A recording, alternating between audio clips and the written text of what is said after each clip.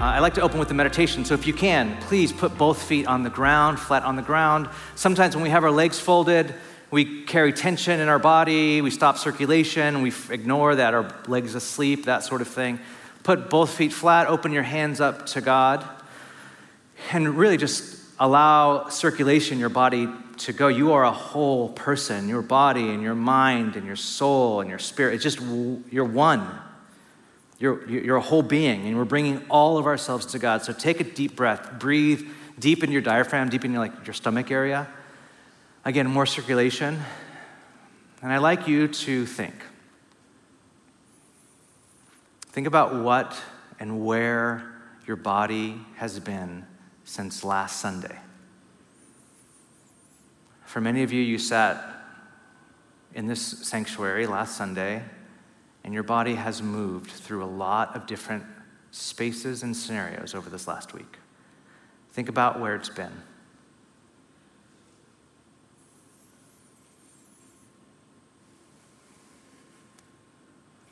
Think about the ways that you've used your body for good, to nurture and to love and to sow peace.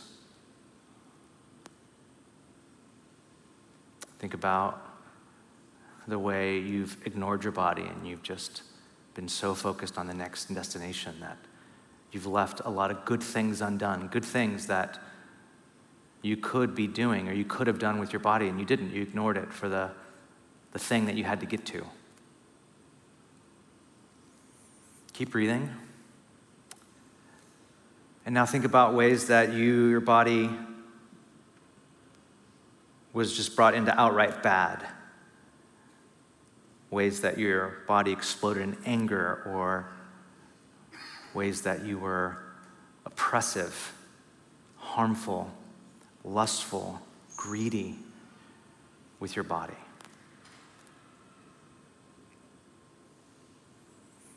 And now you're here in church, where we try to pay attention to God so that from here we live all of our life in reference to God. Bring all of that to God right now. Your entire life, your body, your mind before God right now. Romans 8:11 says, "And if the spirit of him who raised Jesus from the dead is living in you, he who raised Christ from the dead will also give life to your mortal bodies because of his spirit who lives in you." This final breath, I'd love for you to breathe in and welcome the life of God by his spirit now in your body. Welcome.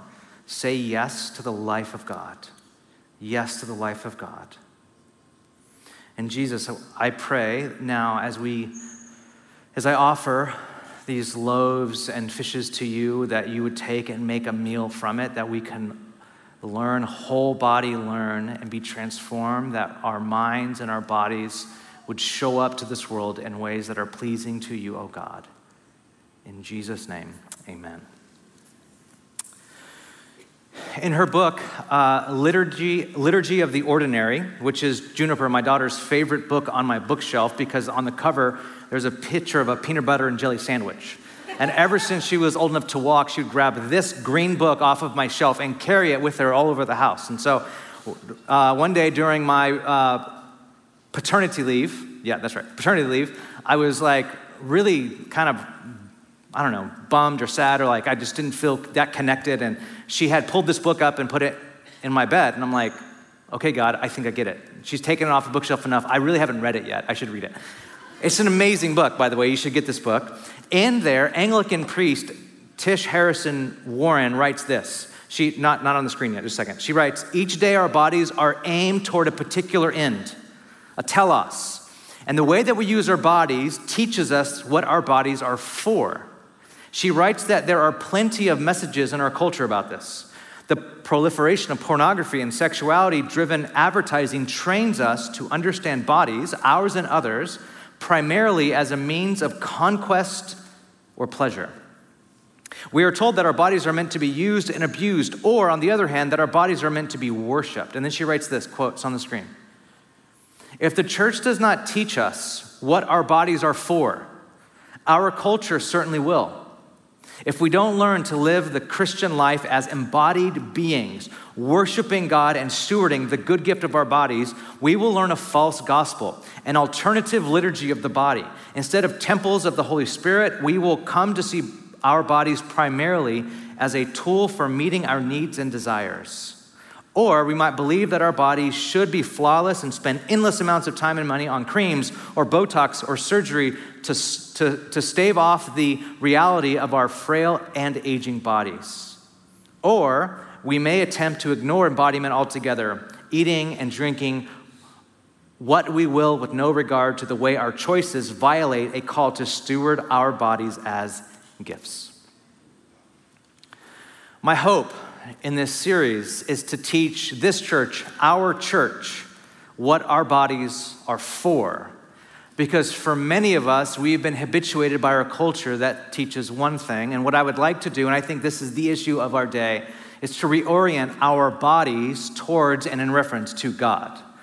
And I think that this lack of understanding of what our bodies are for to be the core of what it means to faithfully follow Jesus in our time, with our whole lives. I see it as the gap that needs to be bridged if we are to understand Jesus' teaching on sexuality, on identity, and the New Testament teachings of what it means to be male and female are all rooted in the body. Now, without an understanding of the telos of our bodies, or the goal, or the aim, or the meaning of our bodies, there is a vacuum with regards to our body that is filled with the cultural teaching that our body is whatever you want to do with it as long as it doesn't harm someone else. Now, as you can see, this is a daunting task. This has been a very daunting task. Last week, the intro teaching stirred up a lot in our community, and there are probably many questions. I've got many questions floating around. What is the body?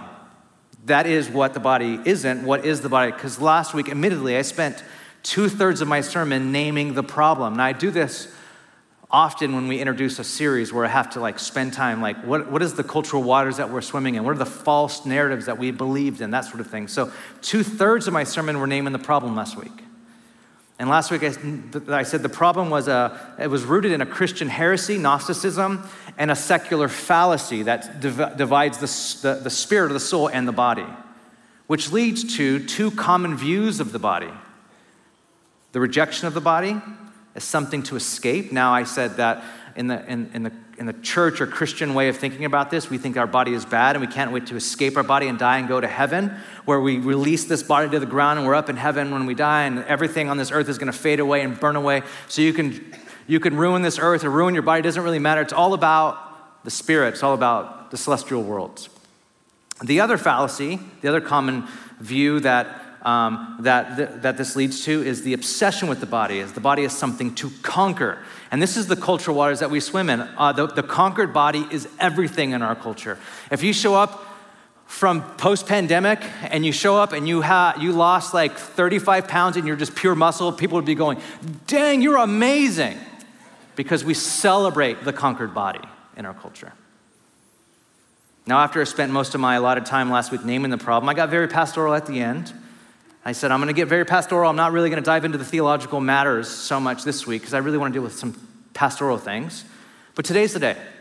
Today is what I like to do is I like to get into some of the deeper theological matters as it pertains to our bodies and its telos and its purpose. So if you would, please take notes. If not, just commit that you'll go re-listen to this because this is pretty somewhat, maybe to me, I think this is important and fairly dense. So I'm going to be building on a bunch of stuff that I've said over the years about creation and about the body, but I want to deal with 4 things today. I want to deal with what is the body, what the body is for, what gets in the way of seeing our bodies correctly, and how to reclaim what has been lost.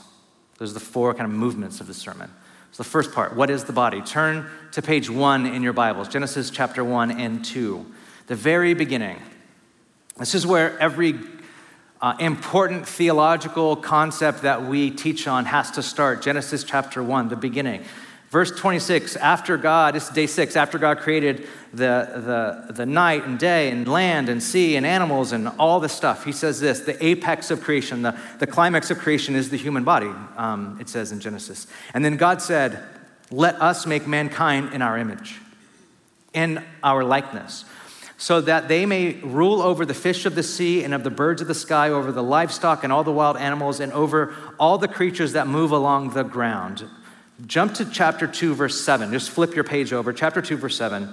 Let's just click into this creation of humanity real quick. Verse 7, chapter 2. Then the Lord God formed man from the dust of the ground and breathed into his nostrils the breath of life, and the man became a living being. Now go back to chapter 1, verse 27. So God created mankind in his own image. In the image of God, he created them, male and female, he created them. And God blessed them and said to them, be fruitful and increase in number, fill the earth and subdue it, rule over the fish in the sea and the birds in the sky and over every living creature that moves on the ground. Verse 31, and God saw all that he had made, and it was very good. And then there was evening, and there was morning, the sixth day. So let's get back to this question. What is the body? What is the body? The answer is you. You are your body. The humans God created in the beginning, he created embodied. The body is made of matter and spirit, or as Dallas Willard calls it, dust and divinity. We are creatures of the earth. That's the most fundamental thing that can be said about human beings right from Genesis, that we are living, breathing bodies composed of earth's chemical elements, dust and clay. But we're not just matter. We're not just from the earth. We're not just made up from earth's elements, not just the raw elements from the earth. We are another thing. As Eastern Orthodox theologians love to say, God is a mystery, and therefore so are humans.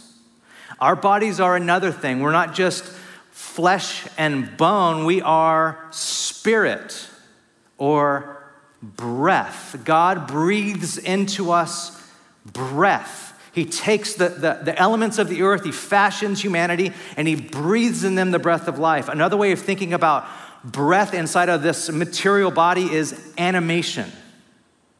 We are animated. God breathed into mankind. God created mankind from the earth, and then he breathed the breath of life into us, and we became animated bodies. That's who we are, animated bodies. There's a scary moment when my son, Nowan, was born.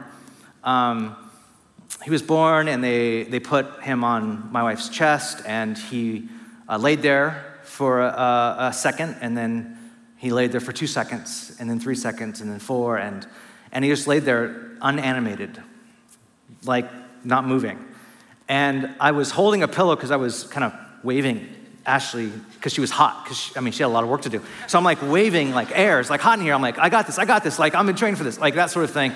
And I went from like using this pillow as a fan to hugging it like in a corner as I'm watching like my son on my wife's chest just there. And then they hit the button, and then everyone in the whole hospital rushes in, and the button is not a good button, it's a bad button. And everyone rushes in, and they're just sitting there around, and they're trying to get Nowan to take his first breath. And then finally he does, and immediately animation. He's animated where before he wasn't. No breath. And then immediately his first breath on this side. Animation. And he cries, and we're all like, yes, he's crying. And that's the first time we're like, yes, he's crying. After that, you're like, no more crying. Our bodies are matter and animation, spirit. This is what God breathes into us. And that's you. You are your body. We were made as bodies, and that's not incidental to our faith, but integral to it. We experience life and pleasure and limits in our bodies. Men and women are bodies. Now, it might seem very obvious to start here, but we have to reclaim this. Now, you may be thinking, didn't the wonderful C.S. Lewis once say, probably in Mere Christianity, where all his good quotes come from, that you don't have a soul, you are a soul, you have a body? I have had people quote that to me even this last week. Didn't C.S. Lewis say that? No, C.S. Lewis never said that, ever. You can look it up on the internet. He's never said that. or you can just read his writings if you want. He never said that. He never wrote or said anything like that. He actually said the opposite in a few of his books. I think it was The Weight of Glory, I think. One of his books, he says the complete opposite, that you are flesh and spirit combined being one, like organic matter, as you don't know where one begins and the other ends. They're together. He never said that. He never said anything like that because, one, he wasn't a Gnostic, and two, I'm pretty sure he read Genesis chapter 2. I'm sure that C.S. Lewis read Genesis chapter 2. Genesis doesn't say that God made a soul and put it in a body. That's the movie Soul. That's not Genesis chapter 1 or 2. Like, that's just the movie Soul. Like, you're like, I think you're repeating the movie Soul, not the Bible. It wasn't that you were a soul and you floated in the cosmos before and then all of a sudden you get a body and then you leave your body later. No, God made a body and he animated the body. He made a body and then he animated it. He breathed into it the breath of life. You are your body. Now, what's a body for? Now, this is where things get a bit complex and messy. We have all been taught, first off, that we are not our bodies, that we are souls at best, like the movie Soul. By the way, the movie Soul is amazing. It's like one of my favorite Disney movies of all time. Great movie, again, but it reinforces the belief that our bodies are just meat suits our soul enters into for a time only to ditch later on. That is Disney, that is not the Bible. We've been taught that we are just brains or minds on a stick, and it's our minds that matter, not our bodies, that our minds are the things that secure forgiveness of sin. It's like we have to believe the right thing in our minds in order to be saved. It has nothing to do with what we do with our bodies, it has everything to do with our minds, and we're told that we have to believe the right thing. So, and even in Christianity, we're told the mind is what matters. And, let's take it a step further, many of us were led to believe in the church that our body is actually what gets in the way of our spirituality. It's our bodies that are public enemy number one to the spiritual life. This is where purity culture comes in and comes from. This is where asceticism comes from. This is where that phrase, I don't know if you ever heard of that phrase, the frozen chosen, where we're like, we don't really move our hands and we don't really are affectionate. We're just like, we believe the right things. It's all about the mind. And during worship, hands never go up, they stay down. And when they sing deep voice, and that's kind of all we get, that sort of thing. Dale, our old executive director, was Baptist, and he had this really great Baptist joke, and he can only tell it because he's Baptist, and he said that Baptists don't have premarital sex because it might lead to dancing, which is a great Baptist joke. If you're Baptist, you get that. You're like, yeah, that's about right. And it's this kind of purity culture that the body is dirty and it must be policed. This is kind of what we get in the church. The body's a dirty thing and it has to be policed. Now, you might be thinking of the scripture like in 1 John 2:6, that verse where the lust of the eyes and the lust of flesh and the pride of life, all those are bodily. Or you even get that scripture in Philippians 3:21 in the King James Version that calls our bodies vile bodies. Now, that's not a good translation of that word, but King James kind of sets the tone for the culture in the church for hundreds of years. So our bodies are vile. Now, it is true that our bodies can overwhelm us with their impulses and terrify us with their vulnerabilities. But we must insist, as Dallas Willard does in his book, The Spirit of the Disciplines. If there's one book I would recommend that you get during the series, it would be and read The Spirit of the Disciplines. In this book, Willard insists that our bodies were not made to be what we find them to be. What we find our bodies to be right now is not what they were created to be. And intention is very important. So if we want to know what our bodies are for, we have to know why they were created and how they were created. So let's go back again to Genesis chapter 1. Look at verse 27 and 28 again. We're trying to answer the question, what is the body for? It says, God created mankind in his own image.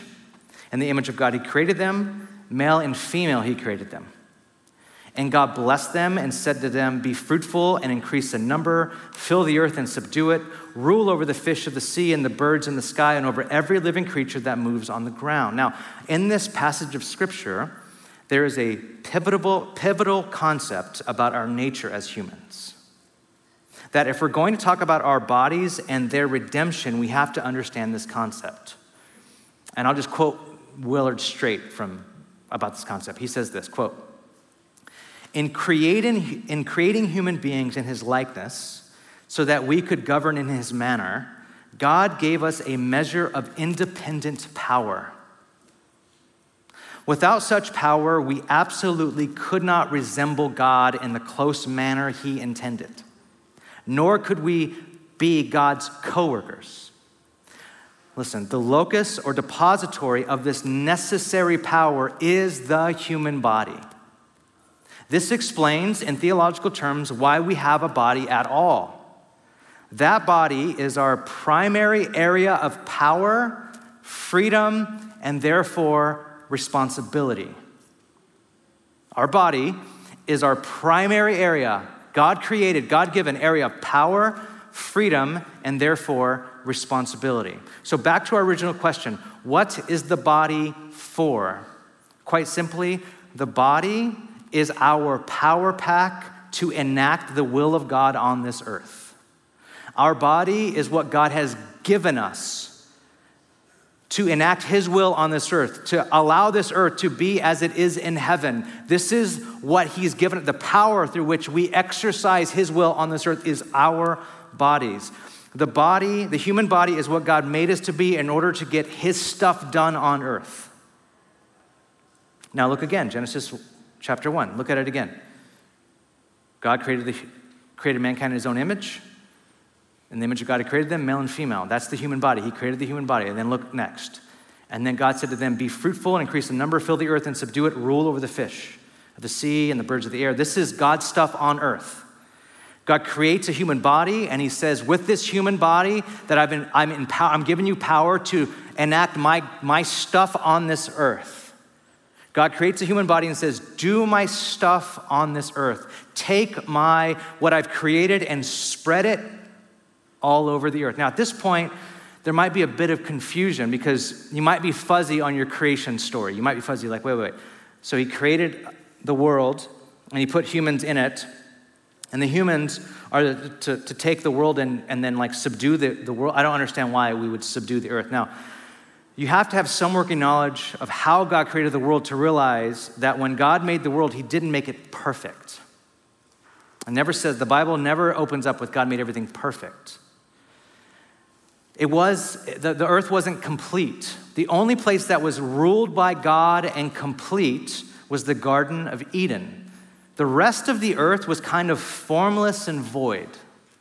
God created it. It still had night and day and all this other stuff, but the Garden of Eden was where people like John Walton in temple theology call it the temple. Like God's temple was right in the Garden of Eden. And that's where things were complete, where order and peace and shalom was happening. And the idea was that God created humans, men and women, to then take what was happening in the Garden of Eden and spread it all over the earth, because the earth did not have the presence of God in it the way that the Garden of Eden did. And men and women were therefore priests of God. They would be image bearers of God. They would take the goodness of God, cooperate with God, and spread that goodness all over the earth. And the way that you did that was with your body. So God created human bodies to partner with him in his image to spread his goodness all over the earth. That's what bodies are for. The human body was made to be a vehicle of human personality ruling the earth for God. Again, Willard. The human body is the primary field of independent power and freedom given by God to people. To put simply, no body, no power. No body, no power. People have a body for one reason, that we might have at our disposal the resources that would allow us to be persons in fellowship and cooperation with a personal God. Now, when I say our bodies are power, or they are a power pack to enact the will of God on earth, don't think of the Matrix. Don't think of like we're just batteries passively doing what God or the machines want done. That's not what's happening. That's why Willard uses the word independent power. Our bodies are independent power. We have the agency and the freedom to use our bodies for their intended use or not. We have that agency. Do we cooperate with God or not cooperate with God? This is something we all know about our bodies. They can be used for good or for evil. They can be used to bring life into the world or to bring death, as we're experiencing across the other side of our world. Our bodies can be used to garden, restore, nurse a baby, or blow up a children's hospital, destroy a rainforest in the name of capitalism, or harm someone less powerful than us. Our bodies can be used for good or for evil. So that's what our bodies were created for. Our bodies were created to be independent power packs, to live in communion and cooperation with God, to bring about his will done on earth as it is in heaven. That's why God created us with bodies. Now you may be thinking, great, but that's not how it is now. And you would be right, that's not what our bodies are used for now. At the heart of what went wrong with the story of humanity is something that is repeated in our bodies every day that we're alive. We use our independent power as human bodies not to trust and cooperate with God and live in union with him, but to enact our own will and want independent of God. And so we war and we fight and we lust and we want and we fear and we subjugate, and we do this with our bodies to other bodies. And so in our bodies that were created to bring blessing and peace and weave in the goodness of God into the fabric of the world in our bodies because of what we've done with our bodies or what's been done to our bodies, we carry in our bodies shame and embarrassment and fear and jealousy. Actually, the very first story outside of the fall of the Garden of Eden is the birth of Cain and Abel. And in that story, there's jealousy and fear and anger and murder.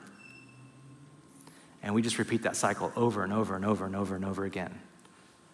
Murder looks like the murdering of our friend's career or a friend's image, or murdering our marriages, we spread the same thing: fear and jealousy and anger and murder. This is what we carry in our bodies now. And so the language, or the metaphor probably is a better word, that the New Testament uses when it talks about living as humans now is the word or the term flesh. Now this is where things get really, really tricky. Now this whole sermon kind of like is just dodging about a million landmines, but this is the big one. I want to talk about flesh versus the body. This is where a lot of people got hung up last week. You're like, well, there's so many scriptures that talk about our body being bad. Well, read me one, and then I'll read them to you, so you don't have to go there. Flesh versus the body. This is where we're going to get into what gets in the way of seeing our bodies correctly. And a lot of it has to do with, like a lot of things, a misunderstanding of the Apostle Paul, which is a lot of the church. So the flesh. Paul uses this expression a lot in his writings, especially in his letters to the Romans and to the Galatians. Let me read you a sample of them. Romans 8:5. Those who live according to the flesh have their mind set on what the flesh desires. But those who live according to the Spirit have their mind set on what the Spirit desires. So a cursory reading of that, you're like, the flesh is the body is bad, and the Spirit, your mind is good. Flesh bad, mind good. Done. See, this is where it all comes from. Keep reading. Romans 13:14. Rather, clothe yourself with the Lord Jesus Christ, and do not think about how you can gratify the desires of the flesh. Okay, the things that I want in this life, I just have to not gratify them. I just have to gratify the Spirit, not the flesh. Okay, let's keep reading. Galatians 5:16. So I say, walk by the Spirit, and you will not gratify the desires of the flesh. For the flesh desires what is contrary to the Spirit, and the Spirit what is contrary to the flesh. So they are in conflict with each other, so that you are not able, you do not do whatever you want. So then again, there's this competition, there's this battle between the mind and what we think is the body. Galatians 6:8.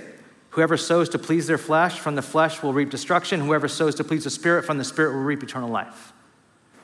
And what we typically do is we conflate these two words, body and flesh, together, and then we think that they mean the same thing, which gets us into a whole host of problems, because if we think of these things as bodily urges or bodily things, simply as that, and not as what this is actually saying, what we typically do is when we can't do anything that we like with our bodies, Well, we do things we like with our bodies all the time. Well, then I can't really follow the Bible. Well, I'll just do the spiritual thing. I'll just pray. And this is kind of what we do. We just release the body like some other thing. The body is evil, whatever. I'm just going to do the mind, the spirit thing. When we read these passages like flesh to mean our hands and our eyes and our feet, and especially our genitalia, our sex drive, when we do that, we basically do not even know how to use the body for the glory of God. So basically, all the language about not living according to the flesh or making no provision for the flesh or not sowing to please the flesh is about denying the physical body in some way in favor of the inward spiritual life, because as the thinking goes, flesh is bad, spirit is good. But that doesn't really work. Now, flesh, like many of the words Paul employs, is both figurative and literal. The word for flesh in the Greek is the word sarx, S-A-R-X. It means the fleshy parts of our physical body, but it also can mean life in general, figuratively. It can be negative, like all those verses I read above, or it can be positive, like Galatians 2:20. The life I now live in the flesh, sarx, I live by faith in the Son of God. Paul says, the life I now live in my body, in the flesh, in life, I live to please and faith in the Son of God. Just a positive way of using that word. We get this word confused with the word that Paul uses for body, which in Greek is soma, S-O-M-A. Paul uses the word body, soma, in a lot of his writings, and for the most part, he uses the word body or soma positively, especially the passage we read last week where our bodies, our soma, is the temple of the Holy Spirit. If you understand temple theology at all in the Old Testament and the purity of the temple, you cannot say the body is evil if God lives in it. So then what do we do with this? Soma, sarx, body, flesh, how do we reconcile these two things? When Paul uses the term flesh negatively, he typically means our life in rebellion to God. Our life as lived independent of God. This is self-centered or selfishness life. One writer put it this way: living according to the flesh means living according to the self-centered, selfish way of being human, which is at the root of our sin and all its deathly consequences. Indeed, the self-centered, selfish way of being human is what lies behind all the evil powers of this present age. Corrupt governments and corporations and presidents and CEOs and more, animated by the spirit of greed or vanity or domination, creating oppressive structures and unjust systems within society. When Paul contrasts spirit versus flesh, he's not contrasting the body versus the inward spiritual life. Let's unhook those two things. What is happening? He's contrasting two ways of being human in the world. Flesh versus spirit means Paul is contrasting two different ways of being human in the world. Living according to the Spirit, by contrast, means living according to a God-centered, other-oriented way of being human. It's using the independent power pack of our bodies to cooperate with God, submit to Him, and live out of His will on earth as it is in heaven. What Paul is saying when he's contrasting the Spirit and the flesh, he's saying there are two ways of being human. There's one that's according to this old way of life, this Genesis 3 onward way of life, where you're governed by selfishness. Your life has been inward toward yourself. Everything you touch is somewhat tarnished because of the sin that lives within you.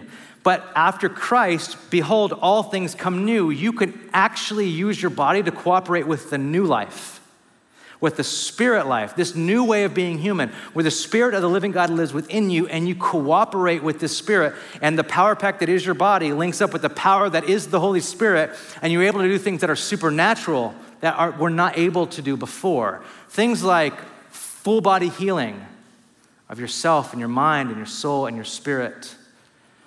Things like beginning to participate with what God is doing on this earth, maybe even some supernatural stuff breaking into that. This is the life of the Spirit versus the life of the flesh. Life of the flesh is death. The life of the Spirit is life and peace. And so Paul is saying, there's a new way of being human. There's a new way of taking your body and submitting it to the Spirit of the living God. And by his Spirit living in you, your body is then used in this new way, this inaugurated new way that Jesus did when he died on a cross and he rose again and he ascended to heaven and gave his Spirit. There's a new way of being human. It's life of the Spirit. Now, how do we reclaim what's been lost? How do we begin to then go, okay, how do I begin to use my body for what is good and beautiful? How do I begin to use my body in ways that are Spirit-led and not sowing things in the flesh? Well, the body lies right in the center of our life with God. And the way to begin to do this, and it's a biblical word, and there's no other really good word for it, is the word repent. This means to turn. Turn your body over to God. Every part of it. If our body is the primary field of independent power and freedom given to us by God, that we might have at our disposal and the resources that would allow us to be persons in fellowship and cooperation with God, then the telos of our body, the meaning, the goal, the purpose of our body is to turn every part over to God for that. And so Romans 12:1 says, "Therefore, I urge you, brothers and sisters, in view of God's mercy, in view of God's grace, in view of God's redemption, in view of the new order of humanity breaking into time and space, offer your bodies as a living sacrifice, holy and pleasing to God." Offer your bodies as a living. The funny thing is sacrifices typically die, right? You kill them and the sacrifices are things that die, you give that up. But a living one, Paul is playing on words here. We actually get up, we give ourselves to God, then we get up and we're alive. And now this sacrifice gets off the altar and goes into the street down Valencia and brings in the will of God on earth through the body, through our bodies. Paul's a little bit more on the nose on this one, Romans 6:13. "Do not offer any part of yourself to sin as an instrument of wickedness." He's saying every single part of your body that's used, don't use it as an instrument of wickedness, but rather offer yourselves to God. Same language, living sacrifice. Offer yourself to God, meaning your whole self, as those who have been brought from death to life. Now you're living in the new order of things, the Spirit life now, and offer every part of yourself to him as an instrument of righteousness. I want you to think about this. Every part of your body, your hands and your kneecaps and your fingers and your eyes and your ears, what if when you were baptized, your whole body went under the water and was baptized? Think about that. All of your body in service to God. Every single part, every single member of your body given over to God as instruments of righteousness, not instruments of wickedness. This is what we do with our body. We partner with God where every single part of our body gets integrated, where every single part of our body gets healed, where the actions and the reactions of our body get healed, and we turn it all over to God, and we release our body over to God. This is what Paul means when he says to present or offer your body as a living sacrifice. And what this needs to be definite action. So we're going to do that now. Let's get weird for a second. Let's close with the meditation. Okay, shake off the tension. Usually during the sermon, you guys, you either like start slouching or leaning in or getting tired or your hands cramp, whatever. Okay, let's shake off the tension. Everyone put your feet on the ground. We're gonna close with the meditation. And typically meditation, this meditation is called a body scan, but we're not gonna do a body scan. We're gonna do a body offering. So we're gonna go through every part of your body and we're gonna think about offering that part to God. You can do this at home. You can do this, put it on your calendar to do once a year, do it once a week, once a month, every morning, whatever. Do it for a while, where every part of your body gets turned over to the will of God. So, would you close your eyes? Would you put your hands in your lap and take a few deep breaths?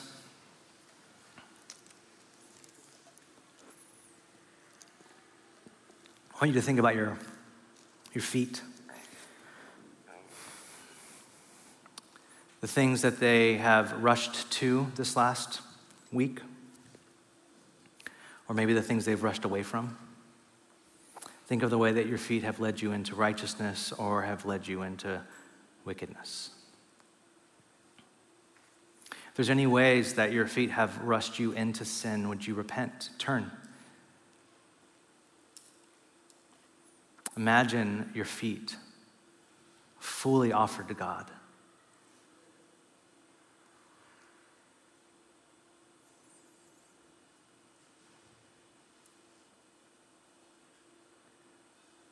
I want you to think about your legs up all the way to the top of your waist, your calves, your knees, your thighs, your genitals, your butt, every single part of your legs.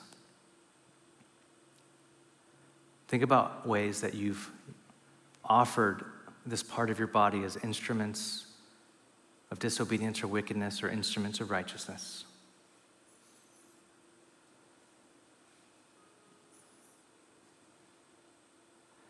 The Apostle Paul, whose writings need to be reclaimed, has very specific ways that people who are single use this part of their body, and very specific ways that those that are married use this part of the body. Think about that. What would it look like to offer yourself fully to God? Where you walk, where you sit, offer it to God now.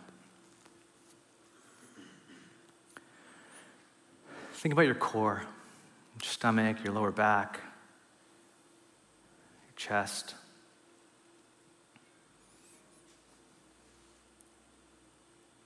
Think about the warmth that comes from this part of your body, your lungs, the way you breathe, and the way your heart is at rest.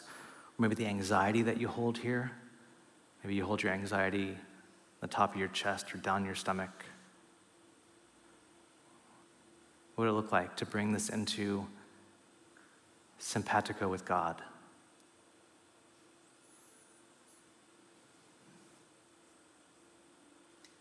Notice your breathing and notice your chest rising and falling. Offer that to God.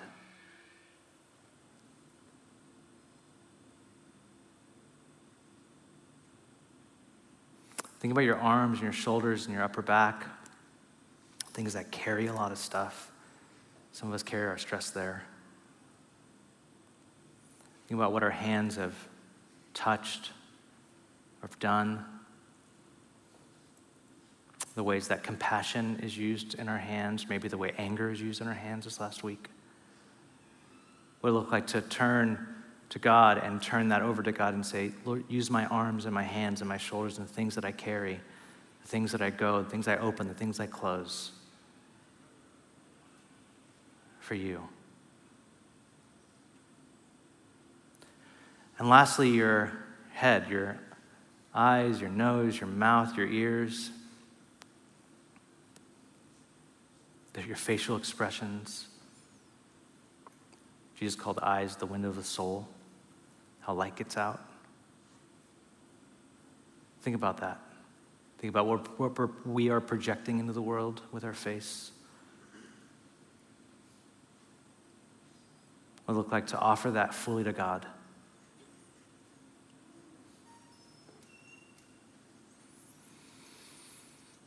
And Lord, this is our body. This is our forever body. We'll get a renewed one, but this is the one that you've given us. This is the one you fashioned and breathed the breath of life into. And for those that are Christians, this is the one that you've redeemed. And those who are not yet Christians, this is the one that you are in the process of redeeming. And Lord, we offer this to you, and we pray that we would be your body here on earth, that we, Lord, would learn how to use the members of our body partnering with you, God. And it's going to be messy, and there's a lot of learning to be done and unlearning. So would you be with us and would you help us? In Jesus' name, amen.